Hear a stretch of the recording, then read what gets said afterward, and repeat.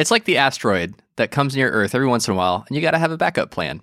You know, it's like the existential threat that'll probably not happen. Do we have a backup plan for the asteroid? Yeah, I don't think we have a backup. That's the best. I'm putting all my stock in SpaceX. Bruce Willis? Is Bruce Willis going to save us from the asteroid? I hope so. We don't have time. We got to get some oil drillers. We need to get them up into space to go take out this asteroid. Did you guys see the new podcast index submission within Buzzsprout?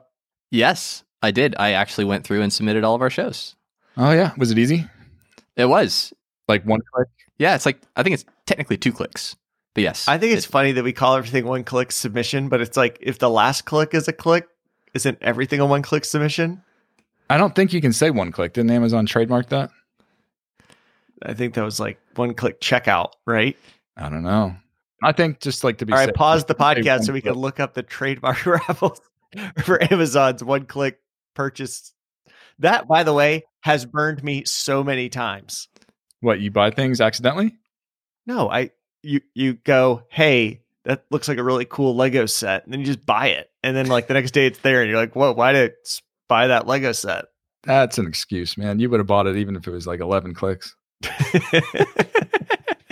But yeah, so we now have 2-click submission to the podcast index. You click on the little button that says get listed under the podcast index icon.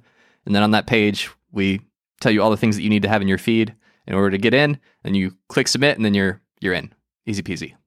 The whole purpose of this podcast index, it's founded by Adam Curry, who I guess everyone heard about last episode. But the main point is a lot of apps are finding all of the podcasts through the Apple Podcast API. And there is a possibility, though we don't have any direct evidence of this, but there's a possibility at some point Apple would say, hey, you know what? We're not going to have this openly available for people just to grab all the new podcasts and add them to their apps, which totally would be a reasonable thing for Apple to do. And so the podcast index is a group of people that are going, hey, we kind of need a backup plan if that were to ever happen. You know, kind of an open, decentralized way for podcast apps to find new podcasts. Right. Well, the mission of the podcast index is to preserve the podcasting as a platform for free speech. And this becomes a very real scenario because this is happening today. Like the idea that a podcast could be censored off of certain platforms. That just makes sense. And it becomes, at a certain point, it becomes the responsibility of platforms to do so. And you can see different platforms that are struggling with that in our world right now. So Facebook is struggling with what does censorship look like? What does responsible content moderation look like? And how do we implement that? And the same thing's happening in other platforms like YouTube. And Apple's probably going to have to figure this out for themselves as well in their distribution platform, which is Apple Podcasts. So it's a huge directory. As all that stuff happens, the podcast index is saying, we need something that's platform agnostic, that there's not a company and a brand and advertising dollars behind that they have to, moderate and protect and make sure that everything is fact checked. Again, like Twitter is putting fact checking badges on things. Podcasting right now is open. To preserve that openness, the podcast index has said, hey, we're just going to be an open community by developers, and we will be a directory of which podcast creators can submit their podcast to, that we don't have advertisers and we don't have a brand to protect. We don't have anything. So it just protects the free speech of podcasting and the open distribution that is made available by open podcasting. So if you think about people who've been deplatformed, whether it be, or not deplatformed, but like demonetized on YouTube, whether it be PewDiePie when he went through that, or somebody like more controversial like an Alex Jones, they have had trouble keeping their content on certain platforms or being able to monetize it on platforms. This would be the solution. This would be, you can put your podcast here. Third-party apps can choose whether they want to pull from it or not. And then you could go find a third-party podcasting app and find that content if you want. Now, this is not an endorsement of that content. It's just a way to protect the open free speech opportunity that podcasting currently provides. Well, and we're seeing it play out on Spotify right now with Joe Rogan, where it's been documented multiple times how Joe Rogan will have a guest on his show that a lot of Spotify employees don't like or like don't agree with their stance or what they talk about. And they're having these huge internal discussions about like, should Spotify have editorial control over Joe Rogan's content? And that's like an active fight between the C-level executives and the rest of the Spotify team. Right. And so So just the fact that that is a conversation that is happening shows that it's not even just like, you have to be a conspiracy theorist in order to kind of fall into one of these categories. It could very easily get to the point where, like social media is currently trying to figure out, what do we censor, what do we not censor? If we're not careful, that could happen with podcasting apps as well. Alvin's like trying to think this through. I can see his brain. I see it as like the actual thing that I'd be worried about if I was a podcast app would be, hey, I'm totally reliant on a platform of Apple Podcasts who is a direct competitor. And that's would be my big fear is like a app developer. I'd be like, man, this is crazy that I'm relying entirely on a competitor to tell me when new podcasts to come out. And Apple is doing all the work. They're going through and making sure this is a real podcast. It's labeled correctly. They actually have real people doing this. And so I see the much bigger threat as being Apple at some point says, hey, we are going in a different direction and no longer are we going to foot the bill for everybody else by figuring out which podcasts are good, which are explicit, which are not, all of that. That's now back to you guys. You figure it out on your own. And if Apple were to turn that off one day, then all the app developers are totally in the dark. And we either have to go to when podcasts launch, they just don't get into apps and it becomes very painful. Or there'd have to be like, you have to submit your podcast to like 50 apps. And that's a painful process. And so what the podcast index is doing is providing kind of an insurance plan on that and saying, hey, submit everything here. We will get all the data from the podcast hosts. We'll aggregate it all together. And so all of the directories or all the apps can go ahead and say and pull from us. And there's a lot of benefits that are there. Like they can do a lot of things that Apple has not done, saying like, hey, a new episode's up. I mean, one of our most common questions we get in support is, why is my latest episode not showing up in Apple yet? Because Apple's never innovated in that way. I totally agree with that. Let me say this though, not to discount anything that you're saying, but to agree with it further. Like what Apple is doing is extraordinary because podcasters have to submit directly to Spotify, just like we have to submit directly to Apple. But Spotify doesn't provide us an open API to be able to pull all the podcasts that they have indexed. Right. Like, and we don't really assume that they would. Like, we're like, that's kind of weird. So what Apple is doing is going above and beyond by making this available. And they have been doing that for a very long time. The question is, like, are they really just that kind-hearted to the podcasting community? Or like what was their motivation outside of being generous? The same thing with Amazon. Amazon is, they have a new way to submit podcasts into Amazon to get into Amazon Music and now Audible. But at the same time, they're not opening their catalog for others to be able to pull and index and like drive third-party apps. So what Apple's doing is absolutely extraordinary and different than what anybody else in the industry is doing. And the question we have to try to figure out or protect ourselves from like, why are they doing it? How long are they going to do it? And exactly what Alvin said, this could really all go away tomorrow. They could shut it down. If Apple says, hey, our podcasting app used to get 60 or 70% of plays and now it's only getting 40 or 50. We don't like that. How about we just stop letting people use our directory? That would drive our traffic way back up to where we like it.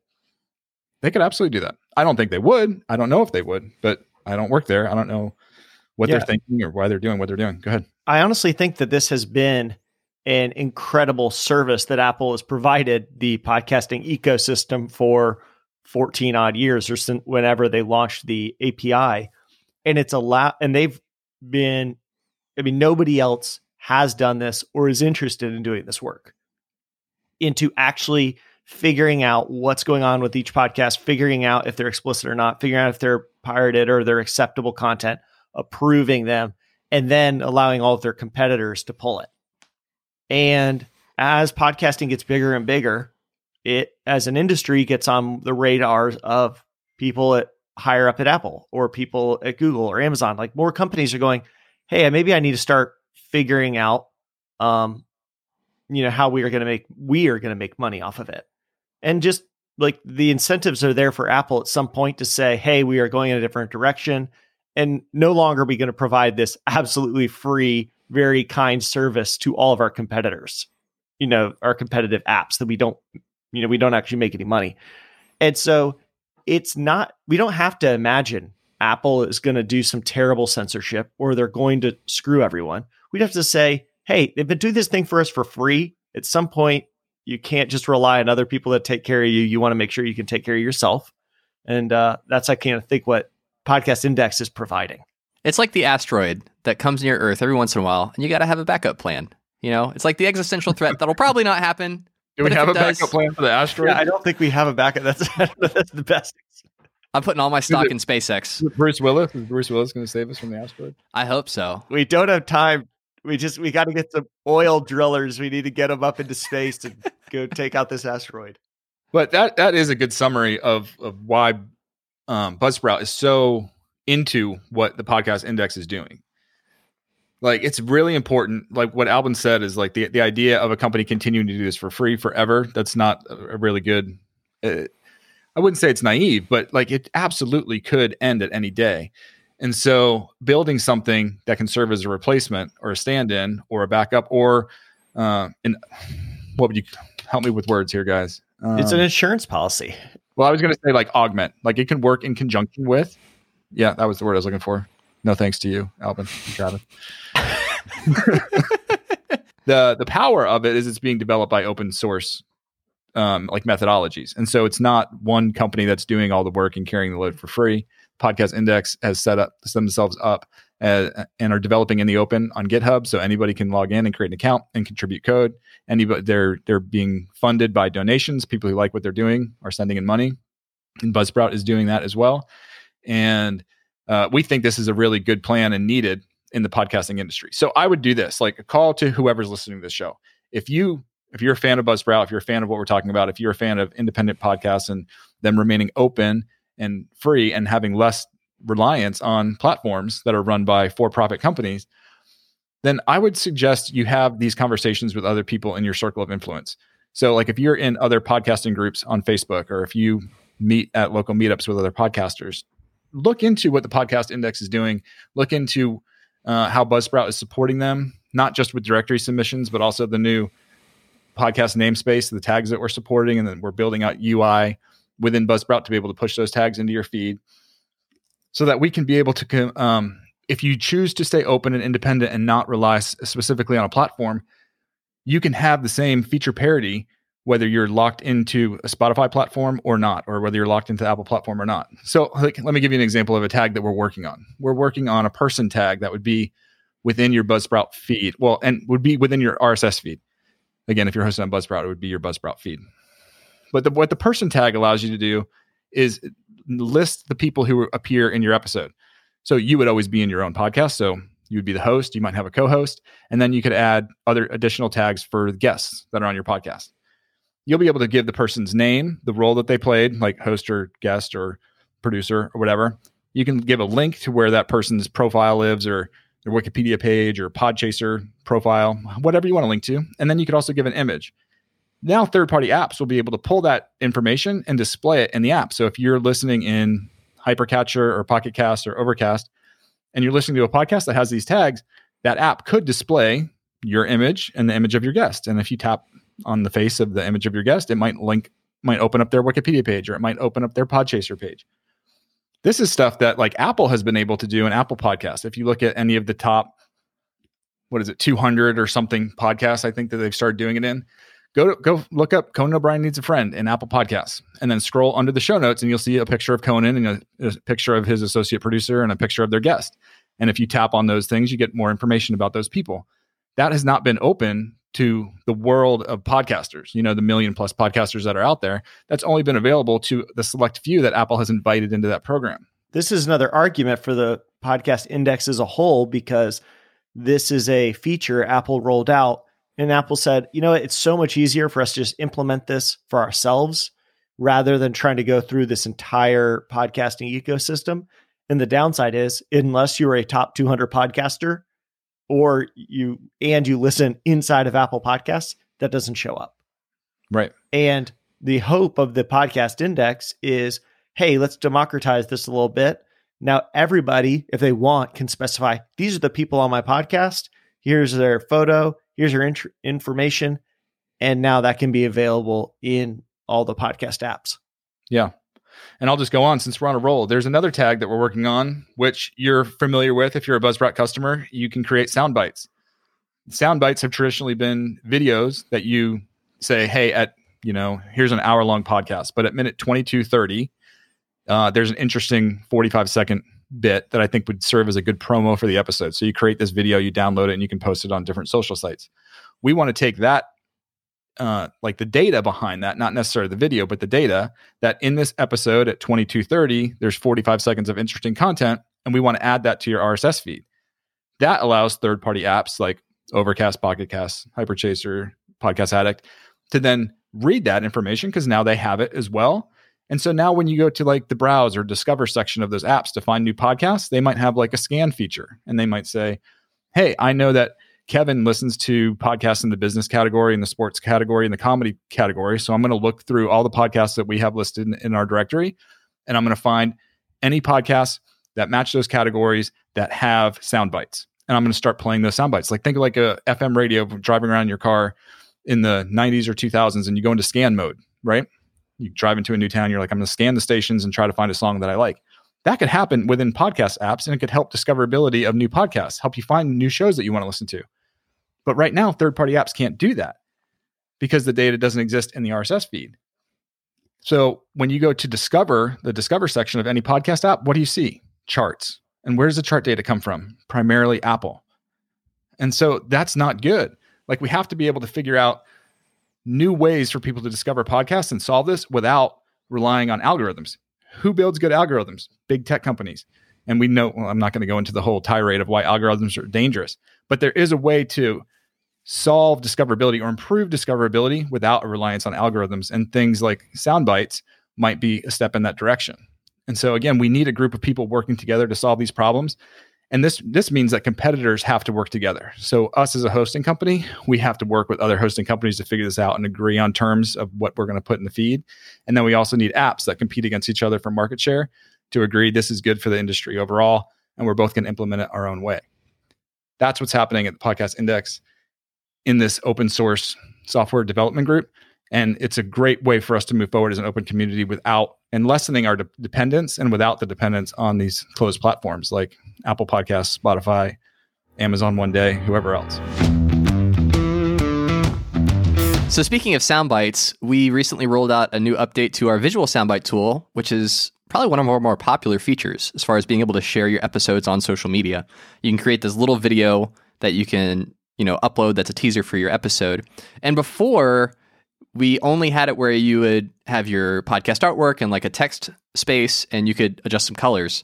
But then we rolled out the ability for you to, either introduce episode-specific artwork and now custom artwork images. So Kevin, you want to talk about the changes that we made, the upgrades, and then how someone might use the new visual soundbites?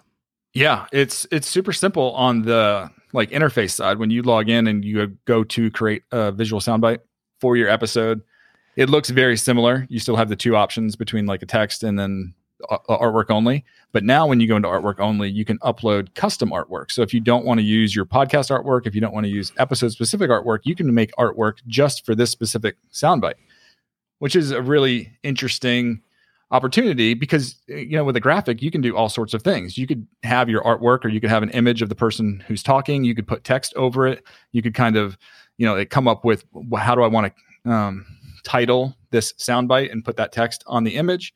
You still get the little animated waveform graphic that you can move around as appropriate. So it opens up a whole lot of possibilities. And there's still all three formats. There's square, there's landscape, there's portrait format. And there's different size dimensions depending on which one you choose, of which size graphic you should use. But give it a shot. Open up your image editing application, come up with a cool graphic, and upload it. Try it out. Yeah, if you end up creating a custom visual soundbite with a custom image, post it in the Buzzsprout Facebook community and tag the three of us. We'd love to see the kind of stuff that you're doing with it. Now, when it comes to your podcast website, whenever you create a podcast with Buzzsprout, we give you a website that you can use when you're first getting started, when you're first starting your show. And not a lot of people know that you can do this, but you can actually use your own domain and map it to the Buzzsprout website. So when someone goes to mypodcast.com, they just see your podcast. They don't even necessarily know that it's affiliated with Buzzsprout. And we just overhauled and upgraded that whole dashboard where you go through the different options of things you can do with your podcast website. So Kevin, what are the new things when someone goes to website and then website URL? Kind of walk through the different options that people have and which ones might fit best for which podcasters. Sure. By default, every podcast gets a URL for their podcast website, which is buzzsprout.com/something. And it's a number, it's an ID. It's not super beautiful. There is a way that the first customization option is super simple, and it's something that everybody should do day one. And if you haven't done it already, just log in today and do it. And that's just to, personalize. So it's not just a random number at the end. You can actually put the name of your show or the catchphrase or whatever you want. And you can have that.buzzsprout.com bring up your podcast website. So for Buzzcast, for example, we have buzzcast.buzzsprout.com. If anybody opens a web browser and goes to buzzcast.buzzsprout.com, they land on our podcast website for the show. So that's like the no-brainer. You don't have to have go buy a custom domain or anything to do that. And it's a super friendly way for you to be able to mention the website within your podcast episodes in a way that like you're mentioning a URL now that people can remember, because again, most people are listening on mobile devices. So when they're out walking or driving or something, they're not going to remember buzzsprout.com/1234569. Like no one's going to remember that, but they might remember buzzcast.buzzsprout.com to find your website. So I would suggest that, number one. But if you want to go to the next level and you have a custom domain for your site and you still want to use the Buzzsprout website, you don't want to create your own WordPress site or what are some of the other ones, like a Squarespace or a Wix site or even your own custom coded website, you can do that. You can use the Buzzsprout website that you get with your account, and you can use it with your own domain. And so that's the third option where it says use your custom domain. One of the main reasons that we revamped this is because we needed to get good data. So this stuff working with domains is not a super simple thing, especially for people who aren't familiar or haven't done it before. There's DNS records and C names and A names and all this stuff that's super complex. So with the revamp of the interface, what we're trying to do is make it simpler to be able to get the correct information into Buzzsprout so that we will be able to point people who come in from your domain to your website properly. And getting good data is a big part of the process for us to be able to innovate and go beyond where we are right now as well. So that's the motivation behind this new domain, making it easier for you to set up your custom domains. And it also sets us up that once we start getting good data, and people are using this more and more, that we'll be able to take your website that we give you with your Buzzsprout account to the next level. So I don't want to go too much into the things and the features that we want to build out on those websites, but we want to make them more and more robust for you, make them work better for you as podcast websites. And that's not saying they don't work great now, but we've got some big ideas that we want to implement, but it's reliant on making sure that people can hook up their custom domains successfully before we can roll out some of these new features. Yeah, we can't tell you about the new holograms feature that we're rolling out in the near future. So that's good that we're going to stay tight-lipped about that. What are you going to do with a hologram? I don't know. You could have a visual soundbite playing in the air above your phone. That'd be pretty cool. Add it to the list. Not necessarily Buzzsprout dashboard UI related, but something cool, something that people have asked us about for a while is, hey, you guys wear Buzzsprout shirts on all your YouTube videos. Where can I get one? And for the longest time, the answer was, well, go to a podcast conference and we'll give you one for free if you come by the booth. But Kevin, you just did some great work hooking us up with some high quality t-shirts that it's like a store now. It's a store where you can buy Buzzsprout merch, right? It is. And I don't know how to tell people to get there because they don't have friendly URLs like we do. Click the link in the show notes. But we have a Cotton Bureau store. We got super nice shirts, and you can what's really nice is that they're all custom printed. So we've got a bunch of designs that Kevin put up, and you can kind of go through and you can pick out which color you want, which fit you want, which design you want, and kind of make a one-of-a-kind shirt. So a lot of people who shared images on Twitter that we've been retweeting, I have not seen the same shirt ever show up twice because everyone kind of has the option to design something themselves. I just tested it and it works great if you go to cottonbureau.com and they have a search function in the top left. So click up there, type Buzzsprout, and you'll see all the different shirt designs. Just for the record, my entire wardrobe is Buzzsprout t-shirts. What I wear every day. Kevin is not alone in that. I think that John pretty much wears them all the time. My wife has some. I've got them. I feel like it's kind of the wardrobe for almost everybody in our office and all the spouses. I'm holding out for that Buzzsprout hoodie to show up at the office. I am so excited about that. You can get sweatshirts from Cotton Bureau, but we did order some specific hoodies for people who work in the office because it's getting cold in Florida. It dropped to 80 this week. So we asked you guys in the Facebook group what you wanted us to talk about in Buzzcast this week, because the last time we did it a couple episodes ago, you guys really liked it. So we'll keep doing it as long as you guys keep sending us questions. The first question comes from Brad, and Brad's question is it necessary to have your guest sign a release form? This is actually a question that comes up pretty frequently in the Facebook group. So it'll be a good thing for us to talk about, because depending on who you ask, you'll get conflicting answers. There's not like a consensus answer that you'll hear in the podcasting space. All right, so I'll jump on this one. As our resident lawyer. Yeah, I am a lawyer, but I am not your lawyer, and I'm not giving you legal advice. But let me give you my take on it. What you get when you ask lawyers or people who work in the legal profession about like whether or not you should take some additional precaution, you will always get the answer yes. They'll always be like, yeah, sign a release form, get it double notarized, do all this stuff so that nothing bad could ever happen to you in your life. But the downside to that is you put in all this work. You put in a ton of work getting people to sign release forms. Everyone gets a little bit tight when they see like, why am I signing a form again? Like, wait, what am I doing? Maybe I need to get someone to look at this for me. And you could just add a lot of work to your plate for something that not really pay off. You know, the only time that a release form is going to be super important is if there's a super contentious interview or they want you to take it down. Well, in most times, you probably would just take it down anyway. Even if you have the legal right to keep it up, you'd probably be like, yeah, if you don't feel comfortable with what you said, why don't I just take it down? One benefit I could see to getting a release is sometimes when you're contracting, the main benefit is getting everybody on the same page. And to get everybody onto that same page, you actually write out exactly what's going to happen.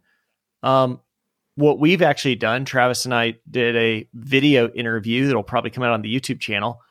We did last week. Just after we start recording, that's when I say, so we're recording this video. Here's how we're going to use it. Here's how we will incorporate your answers into future videos. Is that okay? And then they say yes.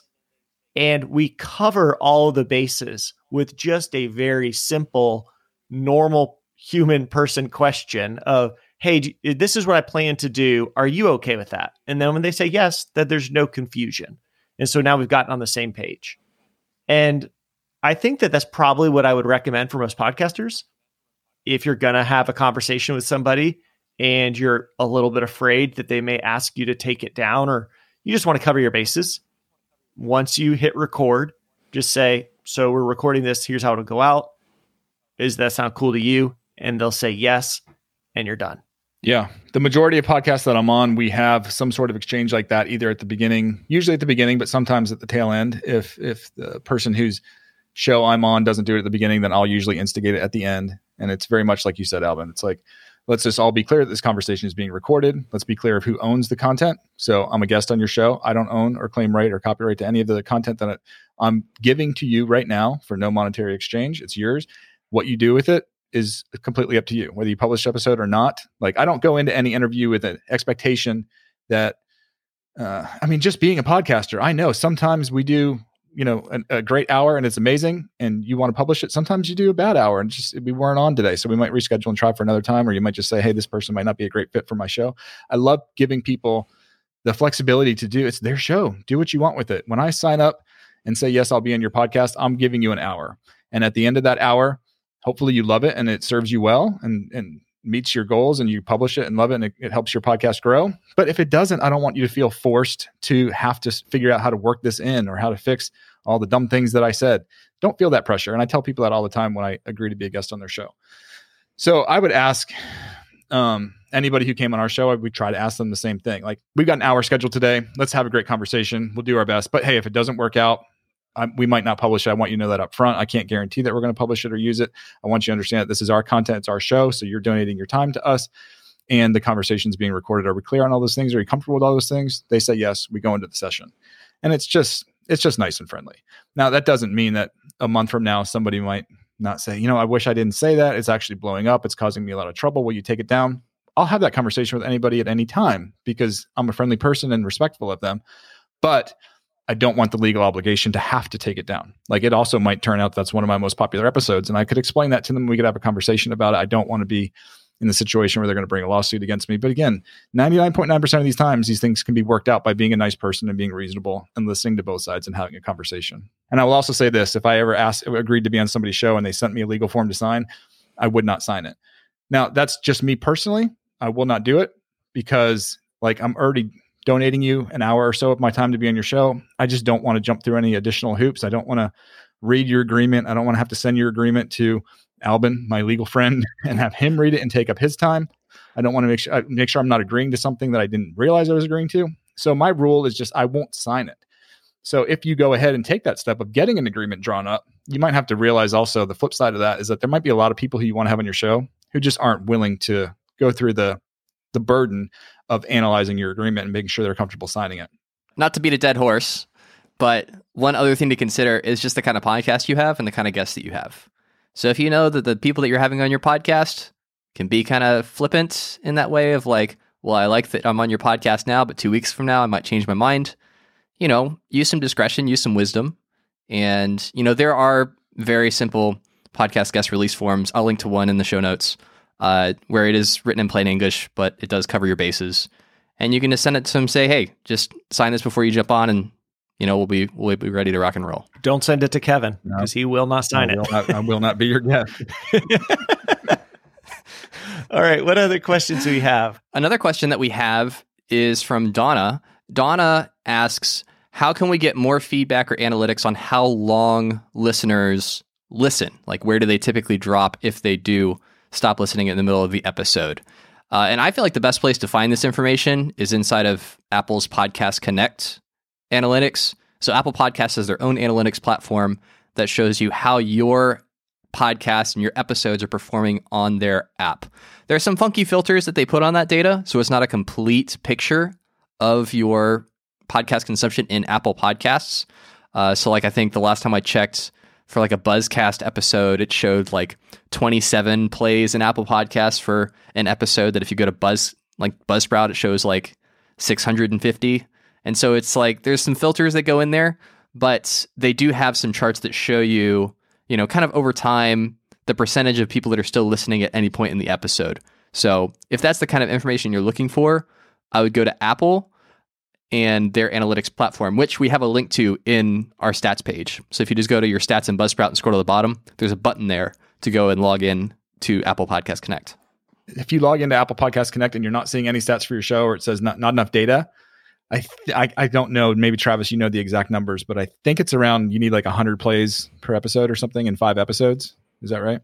Fill me in. You need 5 plays that fit into their criteria for a particular episode. So the full criteria is the person listening has to have given Apple permission to share their diagnostics data. Okay. So they have to give Apple explicit permission saying you can have data about how I'm using your phone. Then they have to be listening on a current version of Apple Podcasts. So if they haven't updated the app in a while, it also won't show. That's like iOS 11 or later. Right. I think so. So if they're listening on an old iPhone and they haven't updated the app, then that won't show either. There's also a 72-hour delay. So if somebody listens to your podcast on Monday, their data won't show up in Podcast Connect until Thursday at the earliest. And then if you have fewer than 5 plays on that episode within the time frame window that you're looking at, whether that's last 30 days or last 60 days or whatever, then it won't show anything. So you could have 100 people that listen to your podcast and Apple Podcast, 4 of them meet all the criteria to show up, but because you don't have 5, it'll say 0 people. So it's not a good indicator of like how many people are listening to Apple Podcasts, but if you want to look at what a subsection or a subsegment of your audience is doing in Apple Podcasts and how much of the podcast they're listening to, then it can become helpful. Okay. So at the end of the day, if you log in and it says no data available, just keep plugging away. Hopefully you'll get there soon. But you do need a certain amount of data in Apple before they're going to show you anything. That is correct. One question we also get on this is people who reach out and they say, hey, why isn't Buzzsprout showing me this data? And there's a couple reasons for that. But the one is the only way that we would ever see this data is on our own players. And we could display that, but you have to remember players are the embed players is a very different listening experience than what people are doing on their phone. I know for myself personally, when I listen to something on a podcast player, I mostly listen to maybe like 30 seconds. And if I like it, I download the episode to my phone and I listen to it on a run. If I don't like it, then I just turn it off. But you would just get this data that would say, some people are listening to this episode for like 30 seconds and that's it. And you would probably read that as, oh, there's a problem with this episode. Nobody is listening to it. Well, the reason would be the only data Buzzsprout could ever give you is such a bad sample that it would actually confuse you more than it would help you. So there are other hosts that will provide that data, but that is actually just a piece of data we've decided to not show because it really does not help inform you in any way about how people are really consuming your podcast. So that's why we'd always say Apple Podcasts is the best place to look. Spotify also provides this data. Google provides some of this data. And so we provide links in our stats to those because those are actually what's happening in the apps. And that's much more representative of how people are listening to your podcast. Well said. And then the last question that I've got here is from Don. So Don asks, what is the outlook of the podcast industry for 2021? And asks if we have any predictions perhaps about what podcasting will look like in actually not too long from now, a couple months from now. But what does 2021 look like for podcasting? So one kind of hot take I would throw in there. I don't know how hot this take is. This may be like mild hot. This is not super hot. I think the two biggest ad sellers on the internet are Google and Facebook. And they do a massive amount of the digital advertising on the web. And right now, the two of them are very far away from podcasting. Google has Google Podcasts and they do some things, but neither of them have any connection to selling ads and podcasts. And at the same time, we're seeing Spotify get incredible valuations based on all their work in podcast ad tech. A lot of people are interested in it. And that just leads me to think the two people who actually will benefit from, who have a lot of desire to get into this space have not, Facebook and Google. So I would not be surprised if one of the two of them makes a big acquisition and makes a big move and says, hey, we're going to try to start selling ads in podcasts. I don't know exactly how they'll do it. A lot of those ad tech companies have been purchased by somebody, but I think in 2021, mild hot take, we could see one of those two start stepping into selling ads on podcasts. Yeah, I don't think it's out of the realm of possibility. I think my friendly amendment to what you just said would be, I think we might see some larger companies who have kind of cracked ad tech in different verticals, like cracked it in the search space and cracked it in the social space. They might start experimenting in the podcast space, because what's happening right now, the experiments that have been done so far have not produced the results or given the returns that I think have caught the interest of some of these larger companies. That, I think, is the most dangerous thing and potentially disruptive thing to open podcasting, is if somebody figures out an ad, either whether it be ad tech or an ad methodology or a process or something that is super effective and super technically possible to roll out in podcasting the way that podcasting works today. I think that could be very disruptive. But I don't think that's I don't even know if it's possible. It's not a technology problem. I think it's a medium, like a format problem.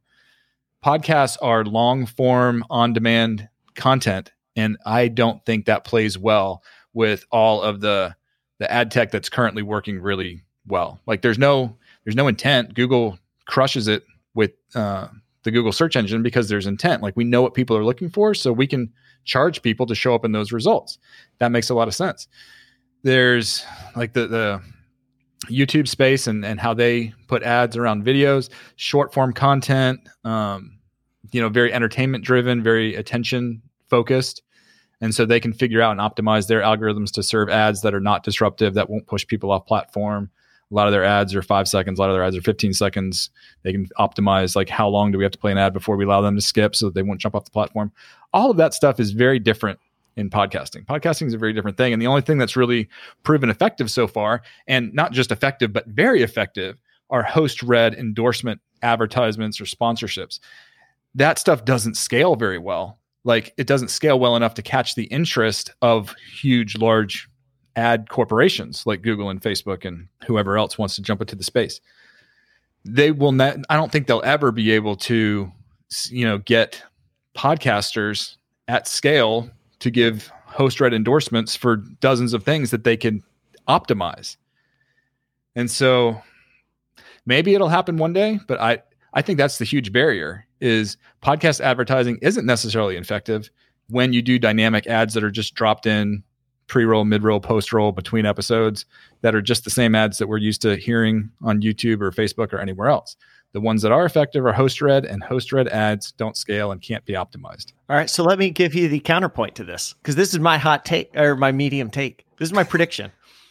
Google already is working on a product when they bought FameBit for YouTube, and then they now are making this new product on the ad side where they will work with advertisers to get you sponsorships in YouTube videos. And it's not public yet, but they are working on it. And I think that podcasting could get something a little bit closer to that. So imagine this is the world. I go in as an advertiser and I say, hey, I want to get on a bunch of podcasts. It's got to be brand related. It's not going to be direct action like, hey, go and sign up for this thing. But like, hey, Blue Apron's pretty cool. Check it out. Like, listen, like over time, learn about Blue Apron. So the brand advertiser goes to Google Ads and then they put in, I want to be on podcasts. Here's the type of people I want to reach. And here's what I want you to talk about. And then that is proposed to any of the podcasters who are hooked up. And then they do a host-read ad. And then it is inserted into the podcast, but it is always the host-read. I think if we ever got to a point where it was like commercials again, like that's going to be a huge loss for everybody because the real value of a podcasting ad is that it's read by the host and endorsed by the host. And so I could imagine like a host goes through and says, these are the only 20 companies out of this huge list that I have any affinity for. So I'll read ads for them. And those are the only ones that can go into my podcast. Like I could see that being the future rather than some other way. What do you think? Well, yeah, I mean, I'm not against that model, but that is what Podcorn is doing. Mm-hmm. It's an ad marketplace. It's not dynamic content insertion at scale ad network. It's not using algorithms. It's not being optimized. And so I think that it's possible that the podcasting market becomes big enough one day where that is of interest to a company like Google. I just think we're a long way from it. Like the idea of FameBit being an attractive model for Google wasn't realistic until they had hundreds of millions of channels. Well, podcasts total, like if we actually look at legitimate active podcasts, how many are there? 250,000? Like if we're being super generous, 500,000. If we're saying like have published an episode in the past 6 months, maybe 500,000. The market is just way, way small. And I don't think it's of interest to them, which I think is fantastic for independent podcasters because the opportunity is ripe. Like you don't want to be in an industry like right now, hopping on YouTube and building a channel to 100,000 subscribers, which is a massive amount of work, takes a massive amount of time. And you can spend a lot of money on equipment and ads to promote your show and your channel and everything else. And then you start getting checks from Google for $100 a month when you turn on AdSense. Like that doesn't make sense. But it's the opposite right now in podcasting. You build an audience of 10,000 in the podcasting world, and you can attract sponsors that will pay you $20 and $30 CPM. And if you want to do the CPM model, which you don't even have to do. Like I like the idea of using that as a point of reference to start, but I like value-based advertising. Like the idea of, hey, it's $500 for a 30-second pre-roll on my show. I need you to buy 4 up front. And at the end of that, evaluate it. If I help drive more business to you, let's do it again. If not, don't. Like the idea of doing CPM. Again, CPM is a good starting point, but it's not something you should be selling on. But if we ever get to the point in podcasting where ad tech is driving dynamic ads or even populating a marketplace, the prices are going to be way low, way low. Like right now is the heyday, and it's not like short term.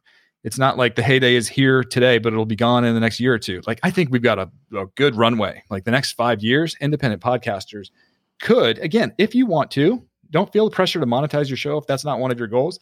But if it is one of your goals, this is a great place to be able to do it. Probably not, and I would never say this, that this is an opportunity for you to replace your day job. But you can easily, I shouldn't say easily, with hard work and effort and determination, there is plenty of opportunity to cover the costs of doing something that you love. Okay, so let me take on number 2 prediction. The podcast industry as a whole is going to continue on this trajectory we've been on for the last 5 years of really, really strong growth. More podcasts, more tools, more podcast listeners. I mean, the people who have been in the space for a long time, it feels like it's saturated. You're like, oh, if only I'd started 5-10 years ago, it would have been easier. Well, it's still the days where starting a podcast and doing a good show, you can build slowly over time and get a good amount of listeners. The industry is going to continue growing. We are still early. So I think by the end of next year, there's like 1.5 million listed podcasts, less than 500,000 that are actually active. I bet those numbers double by next year. That would be my prediction as far as like size. Absolutely. The numbers have doubled this year. They will at least double again next year. The number of customers that we've had on Buzzsprout, am I crazy, Alvin? Have they almost tripled? By the end of the year, they will. Yeah. Like podcasting is growing like crazy for sure, but we are still very young and very, very small. Like I think that this growth continues or even ramps for the next 5 years easily. Which complements my hot take, my prediction for 2021, which is that we're going to see more podcast-specific hardware.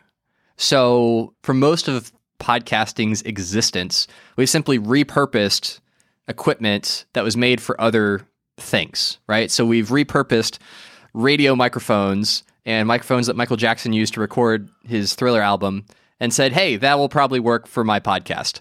Or let me go and get this mixer that's like a music mixing board for recording 5 instruments at once and cobble together this thing to make my podcast. Mm-hmm. We're starting to see more companies bring out podcast-specific gear. So Zoom just released their PodTrack P4, which is their first podcast-specific audio interface, which we just did a big review on, which we really like. We're big fans of it. Rode put out the Rodecaster Pro last year. Shure just released the Shure MV7, which is like the little brother to the SM7B that has the USB capability to go right in your computer. So one of the things I'm excited about is seeing the innovation in the hardware space of the recording equipment that we're going to start to see coming out that is podcast specific versus having to repurpose things that are used for streaming or gaming or for music production. Yeah. For anybody who didn't catch Travis's comment, we said we're using microphones that Michael Jackson used to record Thriller. The Shure SM7B, which is what I use, is at least supposedly what Michael Jackson used to record Thriller. I don't know that for sure. And now Shure is launching something that looks pretty similar, that has just a ton more podcast capabilities and is so much cheaper. The MV7, which Kevin has in his house, and we're going to do an unboxing and a review, I think next week. So it'll be super interesting to look at this gear. When it's made for podcasters, it is very different. And I think that overall, the barriers to entry to podcasting continue to go down as the equipment is made for podcasters. It plugs right into your computer rather than to a huge soundboard, because that's not always really needed for podcasters. And, you think about all the editing tools we use. Many of the editing tools like Audacity or GarageBand were made for music. And then there's things like Hindenburg that are made quite a bit more for, actually for podcasters. I mean, even Descript. Descript came out recently. Yeah, Descript's probably the better example of that. Another prediction, I think, is we're seeing this overall move by businesses, celebrities, politicians, lots of people with kind of higher profiles, start moving towards what I would call owned media, where they actually are connecting directly to their customers, voters, audience, however that would be defined for them. And I think a lot of them are going to see the incredible attraction of podcasting, because you do get a long form, genuine connection with your audience. And so we'll see more of them start podcasts. I mean, we did see this in the Democratic candidates. A lot of them either started podcasts or have since started podcasts. And I think we're going to see more of that. And I think that's a great thing for the podcasting industry, because what does that end up doing? If somebody wants to listen to, their favorite tech CEO, or they want to listen to the person that they really love in politics, well, they've got to download that app and they've got to start listening to podcasts. And that just grows the listener base for all of us. We've never seen moments where big podcasters join the industry and it actually depresses the numbers for people's podcasts. When Serial launched and a bunch of people got into podcasting industry stats went up for everybody, because it's not right now, it's not zero sum. If somebody gets a listener, you lose one. It's actually, they bring new people to podcasting. And so I think we will see more high profile podcasts that are just kind of laid back conversations. And as those happen, I think we're going to see listener numbers get a little bit of a bump. Yeah, I think that's interesting. I totally agree with your analysis on it and your take on it. It would be a good thing as more and more people with large followings hop into podcasting. Totally agree. I think that, what I was thinking about though, when you were saying that, is it's so interesting, the difference between the mediums. And I'm just comparing podcasting and like a YouTube channel. Like, why is it, like, what is the draw of podcasting that's bringing in celebrity more and more than we see that on YouTube? Like, we don't see Justin Long, like, he's kind of like a B actor. I have no idea who that is. Well, he's the guy who used to be in those Apple commercials. He's like, I'm a PC, I'm a Mac. He was the skinny Mac kid. Oh, okay. He's got a podcast. Like, I'm sure he has a fan base and they're big, and he does a podcast. The guy who used to be on, I can't remember their names, Jason Bateman, and the guy who does the voice of Batman in the Batman Lego movies, Will Arnett, and somebody else, the guy who used to be on Will and Grace. Somebody else, the three of them just launched a podcast together, like a comedy podcast. They interview, like, what is it about podcasting in this format that is drawing celebrity? I don't see any of these channels existing on YouTube. The thing that stands out to me is when you're a celebrity, I think that you're always crafting this image and it's being projected and it's highly refined, and it's all often refined by someone that's not the celebrity themselves. So when Will Arnett's in a movie or on a TV show, well, people are editing that and changing it so that it's kind of their version of him. And I'm sure that they kind of crave the ability to talk to their fans in a genuine way. And podcasting, it's so easy to just sit down behind a mic and have a conversation, especially if you're a person who has kind of a built-in fan base because you're already well known. And if people are interested in just hearing your riffs on life and what you think about what's going on in the world, well, then you've kind of got a podcast already set up for you. And all it's going to take is an hour and a half of your time.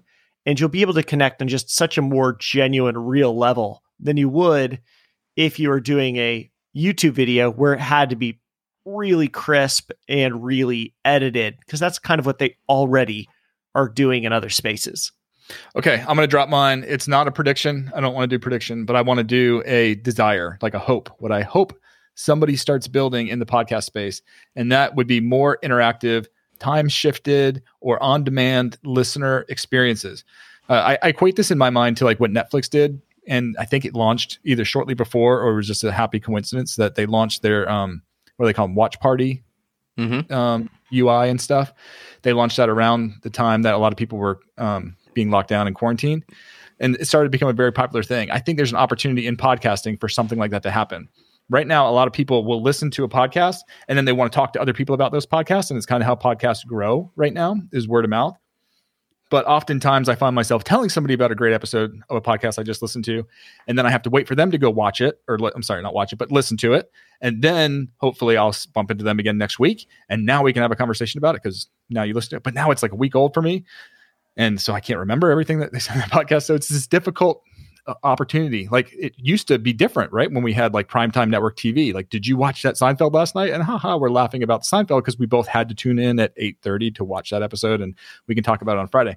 Podcasts and any time shift in medium is different in that we're not going to watch or listen at the same time. And so Netflix is trying to solve that problem with this idea of kind of watch parties. Like, let's all get together at this time and watch this episode that we like. Like, I think there's an opportunity to do something like that in podcasting. But it doesn't necessarily have to be real time because it's not visual. And part of the draw of podcasting is that it's passive. So I can listen to it on my walk or something. But if somebody created a group where I could be like, hey, Albin and Travis, I really like this podcast episode. I'm going to share it with you. And here's, 2 or 3 of the things that I loved about it. And then you guys could come comment under that and you could comment under that. I would really love that. This feels like a little bit of an add-on to what we see in like Good Pods. Because Good Pods has like all the commenting, people being able to asynchronously discuss a podcast episode that they enjoyed. You can listen to it. I don't know if they have the ability to like timestamp, like, oh, this was a good point. I wonder what was going on here, but you could totally see them adding that. Yeah. And it'd be pretty cool that if, you could be listening and you hear something, that's interesting. I wonder what they're talking about there. And then all of a sudden there's comments popping up from people who have previously left comments at that timestamp saying like, oh, I like this. Oh, I don't like that. I wonder if they have considered these points. Yeah. I don't know. I've just been thinking about it. I think about the draw for my children now because they don't get out as much. So they don't go to the movies with friends, but Netflix watch party is a popular thing for my daughter who's 15 to be able to do on a Friday night. Like she'll go up in her room at 10 o'clock, she'll pop over her laptop and all of her friends will get along and they'll watch an old movie together and they're chatting the whole time about what's going on in the movie. I don't know if something like that could work in podcasting, but it feels like a low barrier of entry app to kind of build and put out there and see if it takes off in podcasting. I think it would be an interesting experiment. So that's it's not a prediction, but it is a hope or a desire that I see that I would like somebody to take on. I'd be bullish about it. I'd talk about it. I'd try it out. Awesome. Well, that does it for another episode of Buzzcast. If you have not yet already done so, make sure that you go and subscribe to the Buzzsprout YouTube channel so we can get that nice shiny silver play button. We're about halfway there to 100,000 subscribers, which is super cool. We've been pumping out a lot of content there recently. We got the P4, the PodTrack P4 review that just went up. We're going to be reviewing the new Shure MV7 microphone in the near future and putting that up before the end of November or beginning of December, that time frame. So make sure that you're over there, subscribe so you can get all the new content as it comes out. Well, that's it for today. Thanks for listening. And as always, keep podcasting.